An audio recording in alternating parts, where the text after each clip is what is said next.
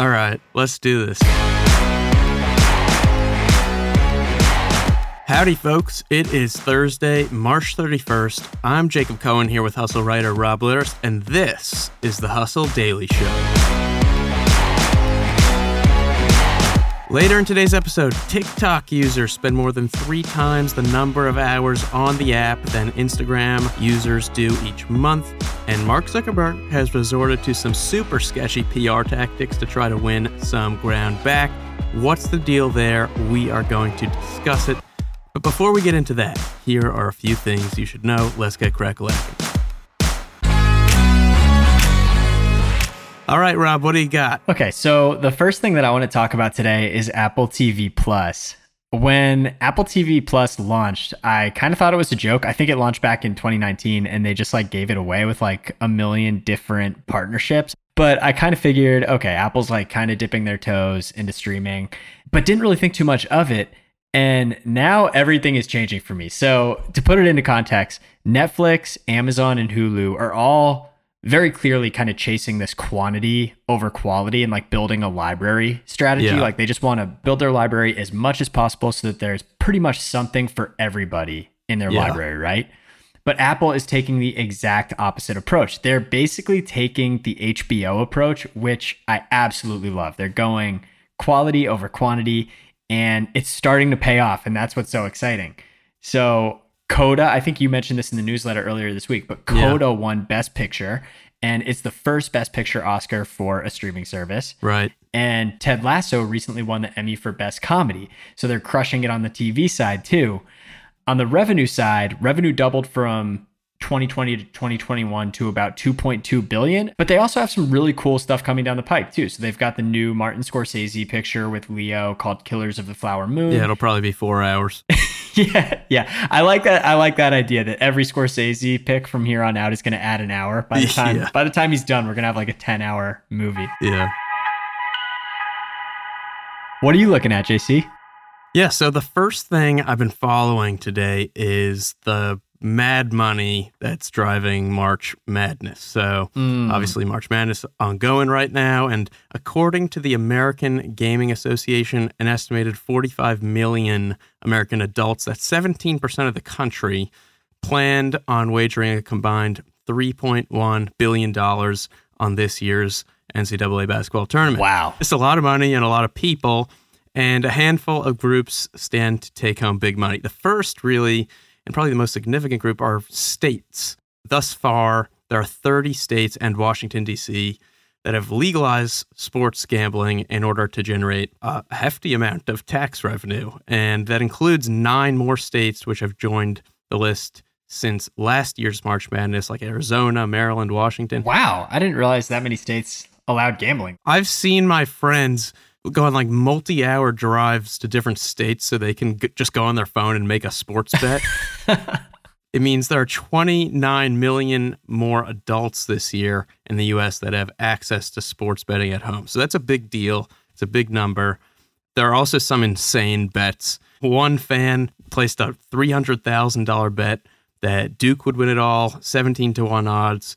If he wins, he'll get over $5 million. Wow. Another guy bet on Kansas, 11-1 odds, $2.2 million. Of course, the one thing that's not highlighted is people losing money. Oh, yeah, as always. And I read 17% of bettors placed money on Gonzaga, who lost. So all those people can suffer as a group, I guess.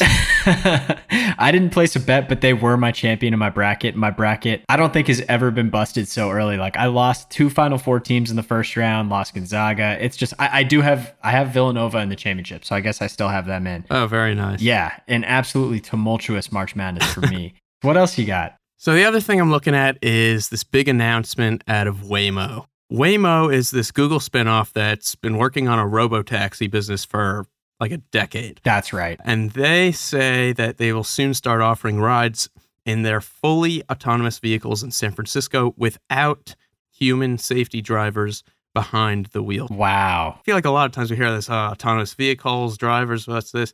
How is this different? So for some background, Waymo has been doing tests in Phoenix suburbs for years. They've been offering fully driverless rides there without safety drivers for over a year. But those are Phoenix suburbs. And this is about San Francisco, which is like a little more complex. Right. And Waymo has been testing robotaxis in San Francisco for a long time now, too. Now they're taking the humans out of the picture a little bit more. And in terms of business, earlier this year, Waymo got the green light to start charging for rides in its autonomous taxis in San Francisco, so long as there's a human safety driver behind the wheel. Wow. Long story short, it's not going to be a completely humanless robotaxi business just yet, but it's coming soon. And now I think it's time to talk about Meta's interesting new strategy to battle TikTok, you could call it. Interesting is definitely one word to describe it. So everybody knows TikTok obviously scares the shit out of Zuck. And one way that Meta has tried to stifle TikTok's rise is by doing pretty much exactly what they did to Snap, which is copying their features and baking them into their own products.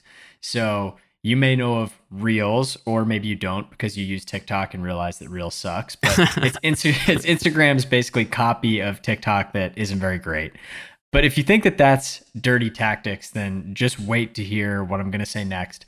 According to the Washington Post, Meta hired a political consulting firm to launch a calculated attack against TikTok through a range of local media plays. Okay, so what does that mean exactly? I'm glad you asked. So the firm, Targeted Victory, basically helped Meta work with PR groups across the nation to plant anti-TikTok campaigns all over the place using local media outlets. This includes op-eds, it includes articles, and a lot of the time it was in regions where there are congressional districts. So it was something they're basically trying to do to drum up support politically and try to get politicians against TikTok as well. So some of the specific examples are highlighting that TikTok is a foreign-owned app. It's obviously owned by ByteDance, which is a Chinese company that collects and shares data on American teens, which is a valid concern, and that's something that we'll talk about here in a second. Another example is pushing stories that tie TikTok to dangerous teen behavior, including the Devious Licks Challenge, which encouraged teens to steal things and I think vandalize school property. You had a few examples, right? I mean, when this was going on, it was actually insane. You'd see TikToks of kids stealing just wild objects from their schools, like bathroom stalls, like microscopes, urinals, fire alarms, smart boards, water fountains, and they would post TikToks of it to like ridiculous music. Since then, TikTok has really come down hard on those videos and deleted most of them. With good reason. And the next one is what's craziest to me because I remember this. So they actually made up and spread a rumor of a Slap a Teacher TikTok challenge, which never actually existed on TikTok, which is so crazy to me because I remember talking about this with my sister-in-law, who's a second grade teacher. And this entire thing is a rumor that started on Facebook. So there never was really a Slap a Teacher TikTok challenge on TikTok that went viral.